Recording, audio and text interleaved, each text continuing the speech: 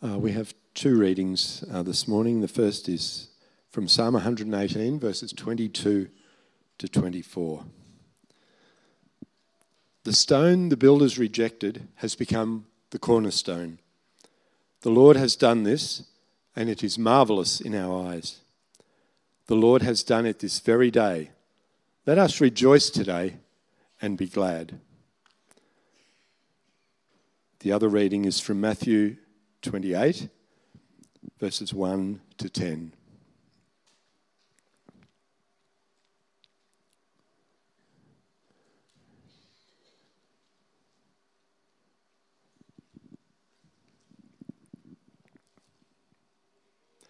After the Sabbath, at dawn on the first day of the week, Mary Magdalene and the other Mary went to look at the tomb.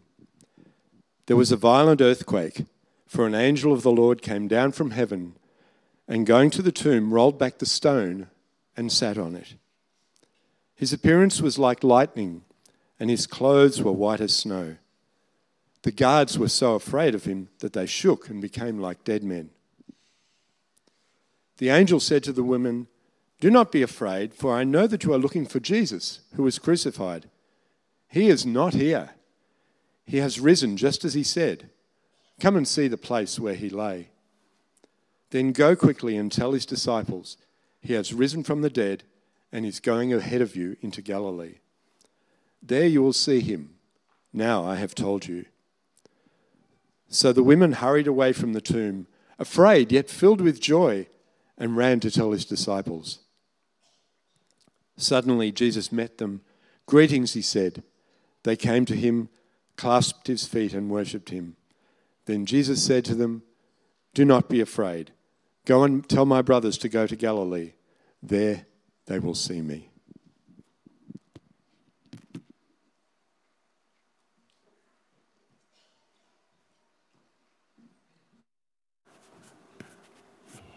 Well, he's risen.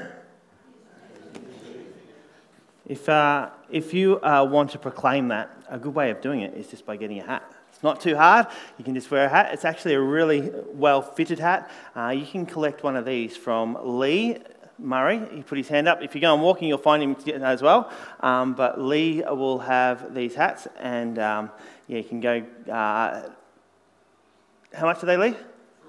Free for a hat, and it's a good hat. So please, if you are the only prerequisite of grabbing a hat is that it's not going to live in your cupboard. It's going to live on your head. That's the only prerequisite. So if you grab a hat, I want you to be prepared to wear it as well. So that would be good. But they are free, and they're a good way of starting a conversation about faith with someone. Well, it's great to see everyone here again. Hands up if you were here on Thursday night. There's quite a few of you, yeah, it's good. And then again on Friday morning, yeah, that's great. And then again here, and I know a lot of you got your hands up at home as well, which is really good. We sort of say that Easter is a journey. It's not just one service we have, it's not just three services that are separate. We have one service that goes across the 3 days, because it does take us on the journey of the story of Easter. So we started out on Thursday evening, and we heard from the disciples, from the voices of some of the disciples, their reflection as they sat around the table on that last meal that they had with Jesus. We saw Jesus' servanthood on display as he grabbed the bowl and the towel and stooped down and washed the feet of his disciples. We saw how he cared for them, and then he shared this meal, a meal that was so different to any other meal that they had, because it's a meal that had such weight to it. A weight that they didn't understand on the night, but a weight that we continue to understand now. The body broken, the blood shed.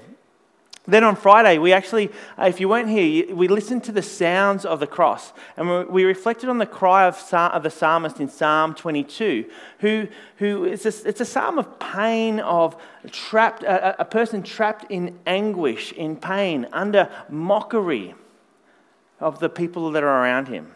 And we saw Jesus being willingly led into a place where that was happening to him, where he was beaten, mocked, shamed. And it caused him to cry out on the cross, my God, why have you forsaken me?" And this morning, we leave the tomb, but we're filled with joy because we found that tomb empty. He is risen. He is risen indeed. So we've been journeying to Easter looking through the Psalms, and we've been able to see how the Old Testament songs were not only foreshadowing much of the good news to come, but they were a source of continued hope for the promised Saviour. So this morning we're going to dip back into Psalm 118. If you've got your Bibles there, or if it's on your phone, you might want to open it up and have a look through it. But we looked at it last week on Palm Sunday. But we're going to only look at a few passages this morning and consider the stone that was rejected.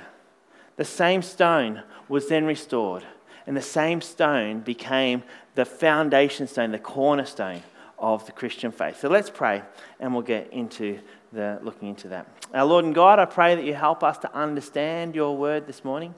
You help us to find joy and hope in it, and that we may leave as renewed people who have our firm foundation based on Jesus Christ, the risen Saviour. Amen. So Psalm 118 gives us one of the most often quoted verses in the New Testament. We heard it read this morning. The stone that the builders rejected has become the cornerstone. You hear it and you go, I know those verses. We hear it in the gospel writers' voices. In Matthew, Mark, and Luke, they all quote, Jesus is quoting it in their gospels. Peter quotes it in Acts 4:11. Paul makes reference to the cornerstone in Ephesians 2, verse 20. Peter, in his book, quotes it as he talks about the living stone that was rejected by man, but chosen by God. But as we look at the context of the Psalm 118, remember the joy that comes from the Lord. We hear the psalmist proclaim, "Blessed is he who comes in the name of the Lord. His love, his steadfast love, endures forever." It's a psalm of joy over victory. Joy of the victory.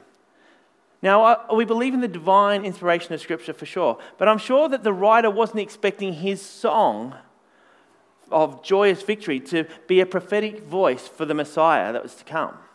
Yet that's exactly what it became. And as we hear the words read to us, we can't help but be drawn back to Jesus, the man that was rejected. The resurrected Jesus becomes the cornerstone, the way that we understand Christianity today. So we're going to look at the stone rejected to start with. Now, I don't know a whole lot about building, and if you ask me to build something, you're probably asking the wrong guy. But I was thinking about the stone, or the building bricks that are used for building, and I thought, I wonder how you choose a good brick over a bad brick. I wonder how you choose which one's good and which one gets rejected. I wouldn't have had a clue. I sort of looked at them, look at a brick and go, do you see cracks? I don't know. Like most bricks look like cracks in it. So I went to the people that can help, the internet, and just Googled, how do you know a good brick from a bad brick? And I came across this guy who couldn't speak English. I reckon he was Bengali. They make a lot of bricks in Bangladesh. And I went there, and it's just bricks made everywhere. It's incredible. And he showed us how to tell a good brick from a bad brick. So if you're building, this is the way you could do it. You get a bucket of water and you put all your bricks in the water and you leave it for 24 hours because every builder's got 24 hours to wait for bricks to soak in water. And then he picked up the bricks out of the water. Is any builders going, what are you talking about? Has anyone ever done this? No? Anyway, he takes the bricks out of the, sort of gives them a pat dry, gets them to about 6 foot high, and then he drops it. If the brick doesn't smash, it's a good brick. If it smashes, it's a bad brick. Makes sense? Wasn't convinced. As I can see your stunned faces, you're not convinced either. I'm sure there is an easier way to work it out. But obviously, building, you need some quality control over the bricks that you have, don't you? When it doesn't do the job that it's expected to do, you might reject it. You toss it aside. You reject it. It's not going to work for the role. And those smushed bricks that this poor bloke had were not going to be any good in his building. We see it at the at the supermarket even, don't we? The things that are rejected, even though they're still fairly useful. You see, Woolworths have got the Odd Bunch fruit and veg. Anyone come across the Odd Bunch fruit and veg? Yeah, it's great. It looks a little different. The fruit's been rejected because they don't sit shiny on the display stands, but they still act perfectly good as a carrot or a pear or an apple. They just don't quite look right. They were rejected because they didn't fit the mold of what was needed to display so that people would come and go, how wonderful did this look? I'll take that apple. They don't do it like that because they're perfectly good fruit, but they've still been rejected. You can see where I'm going. Jesus was seen as the stone that was set aside, rejected, because he didn't look the way he should look for the Messiah. He was born to parents who couldn't get anything better for him to be born than a food trough to use as his first bed. He was a carpenter's son, and he just worked away with his dad most of his life. He started this itinerant ministry as a rabbi who told stories in the forms of riddles. Most people couldn't figure it out. Most people went, what is he talking about? He did things that made the religious people really upset, like healing people on the wrong day. He just didn't fit the mold of the Messiah. Even when he stood in front of Pilate, Pilate couldn't see any issue with him. Just another ordinary bloke. Probably looked at Jesus not as a mercenary ready to overthrow the Roman structures, but an ordinary man. Then finally they hung him on a cross. And one theologian described him as looking more like a street accident than a saviour. Jesus was tossed aside. He was spurned. He was mocked. He was hurt. He was rejected. He was killed. The stones that the builders rejected. However, God uses the unlikely to make something beautiful. Martin Luther allegedly said that God could carve the rotten wood and that God could ride the lame horse. And the psalmist reflects on the rejected stone, this set aside and seemingly unuseful stone, and says it can be used for making a grand building. Jesus, rejected and brutally executed. Everyone turned away from him. His grave was sealed. It seems pretty final. John's Gospel reiterates this. John 1, chapter 10 and 11, it says, he was in the world, and the world came to being through him, yet the world did not know him. He came to what was his own, and his people did not accept him. He was rejected.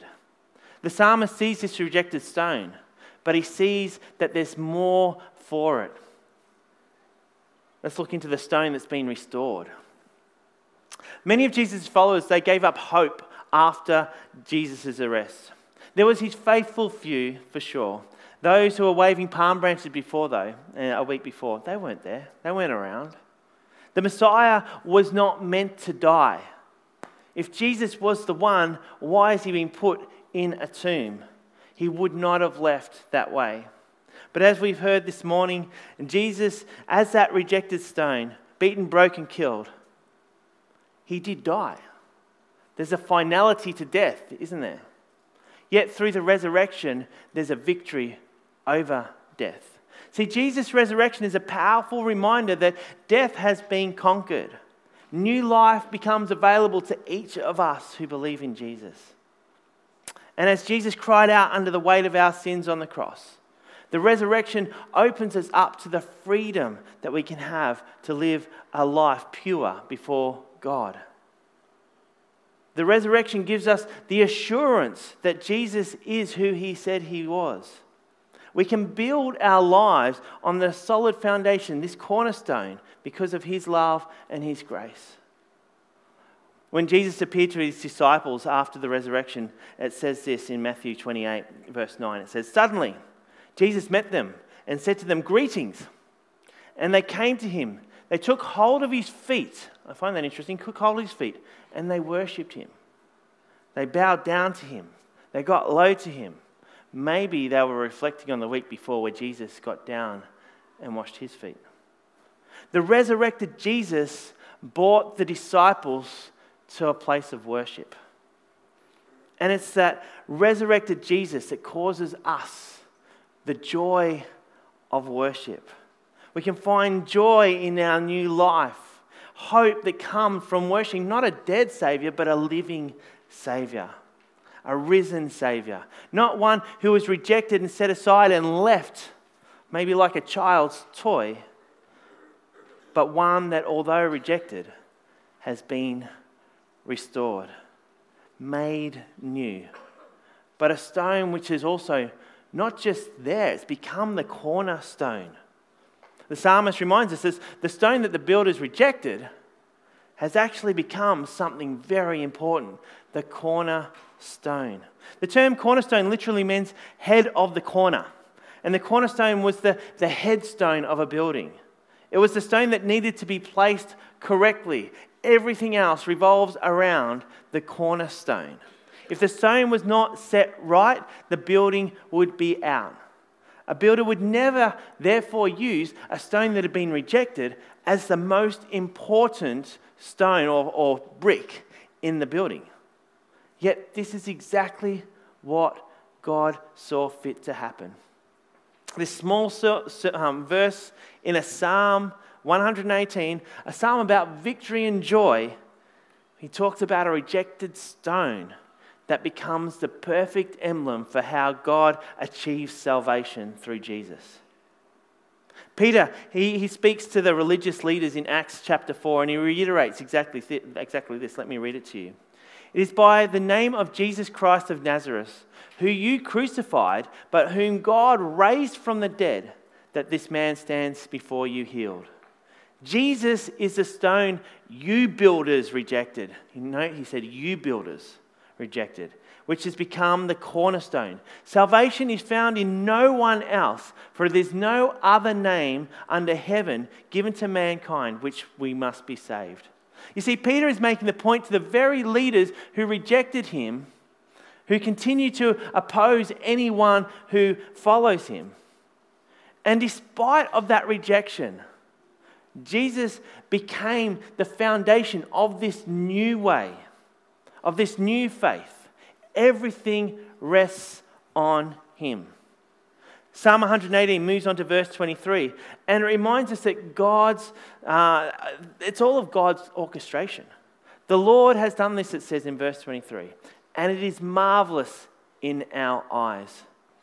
Now, we don't know exactly what the psalmist was originally referring to there, but we're joyfully celebrating today that the meaning that has been echoed that the gospel writers, that Peter and Paul have said, that the resurrected Christ has not only been raised to life, but has become that cornerstone, the keystone, the foundation stone of our faith. The resurrection brings us the hope and the assurance that we can build our lives around him. It assures us of salvation. It demonstrates the power of God, and it builds faith in us. Perhaps the psalmist didn't know he was writing a psalm that was going to be a prophetic voice of the Saviour to come. Perhaps he had something else in mind when he talked about the rejected stone and the cornerstone. But whatever was going on, the response that he gives in the rest of the psalm is worth taking note of. Psalm 118 verses 26 to 29 says, "Blessed is he who comes in the name of the Lord. From the house of the Lord we bless you. The Lord is God, and he has made his light shine upon you. With bows in hand, join in the festal procession up to the horns of the altar. You are my God, and I will praise you. You are my God, and I will exalt you. Give thanks to the Lord, for he is good. His love endures forever." There's joy that comes from this rejected stone that has now become the cornerstone. Blessed is he, the rejected and restored stone, the cornerstone. Give thanks to the Lord. He is good. His love endures forever. The rejected stone has become the cornerstone. Jesus, through the resurrection, has become the cornerstone of faith for everyone who believes. And it's certainly worth us giving joyful thanks to him. His love endures forever. As we finish our Easter weekend, please don't leave here without really reflecting on the journey that we've had over the last few days. The journey from the night Jesus reclined around the table, eating his last meal, to his betrayal and death, to the resurrection of today. My hope is you don't leave here without a renewed trust, a renewed hope in the power of the resurrection to transform your life and bring extra hope for the future. Let's pray. Our Lord and God, we thank you so much that your word brings us hope from the Old Testament to the New Testament, through the gospel stories to the faithful servants afterwards. We find hope in you, the rejected stone that has become the cornerstone. Jesus, you are the foundation of all we are. We give you thanks and praise. Amen.